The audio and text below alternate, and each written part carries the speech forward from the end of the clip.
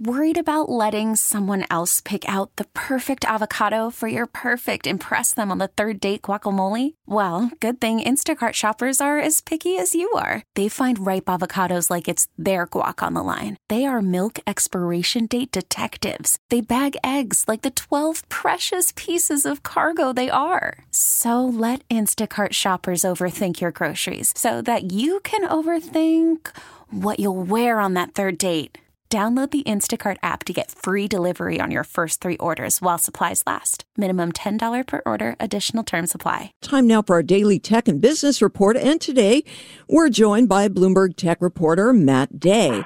So Amazon is announcing another round of layoffs. This time the company is cutting 9,000 more jobs. The move comes after the company laid off 18,000 workers last November. So Matt, which employees are affected this time around?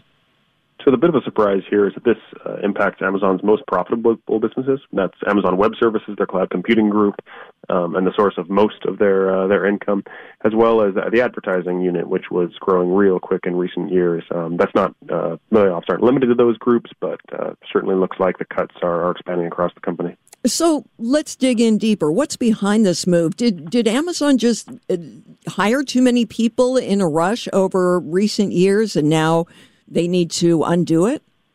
That's certainly a little bit of it. You know, they were hiring like crazy, really from late 2019 on, and hiring with really an expectation that sort of demand would materialize, right? New teams would spin up and they'd find new business and sales would grow and all that virtuous stuff, which kind of came to a halt for them when the digital economy cratered, 2021, 2022. People started getting out and about after the pandemic.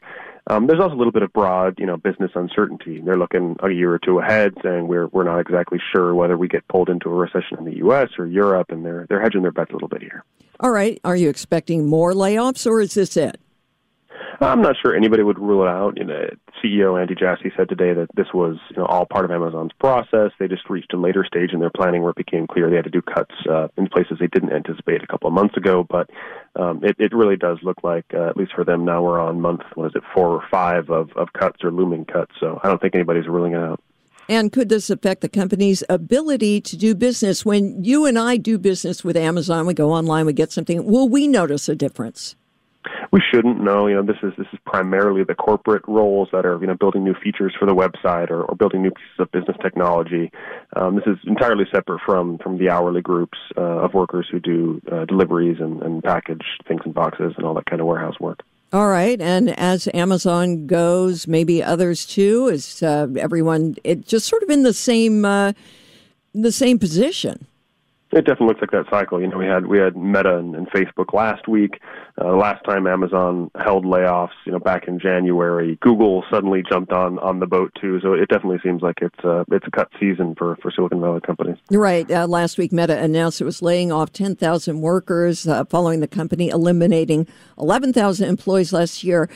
Where are all these highly trained tech employees going? Some of them are taking some time out and using that severance to sit for a while. I mean, in addition to it being a very lucrative business, it's also one where you get burned out real easy. Some people are just taking some time to breathe. Others are going to startups. And I think there's some hope that, give this 6 months or so, and the big companies will be out hiring again, and maybe not as much as they were before, but something that'll get everybody a job again. Well, Matt, that was my next question. Will this be cyclical, like they ramp up and then they have to cut back and ramp up? I mean, is there a saturation point with how much business all these companies can do? I think there's questions about how much of the economy these digital giants are going to absorb. You roll the clock back to the pandemic, and people assumed that Google and Facebook and Amazon are going to stand astride the whole economy, right? I think we're definitely reevaluating the lines between digital and physical companies coming out of the pandemic. So I think that's definitely a great question, and not one I'm sure there's a solid answer to yet. All right, and I'm not sure you can answer this one either, but I'm thinking about young people who are looking forward to some sort of career in the tech sector. Is there any, protected job? Like, do these companies all need a fill in the blank? I think one thing I've heard from young folks who would have banked on these tech companies as a really reliable career option, certainly top of their lists. That some of the shine has come off of that as they've all joined the layoff party, right? Like this was the one sure thing in America, or at least it was billed as it. Learn to code, kid, and you'll be fine. And here we have sort of the champions of that industry, really cutting jobs in unison. And some of the employees are saying relatively carelessly, and it's not a good look for them. All right. Well, thank you so much, Bloomberg Tech reporter Matt Day.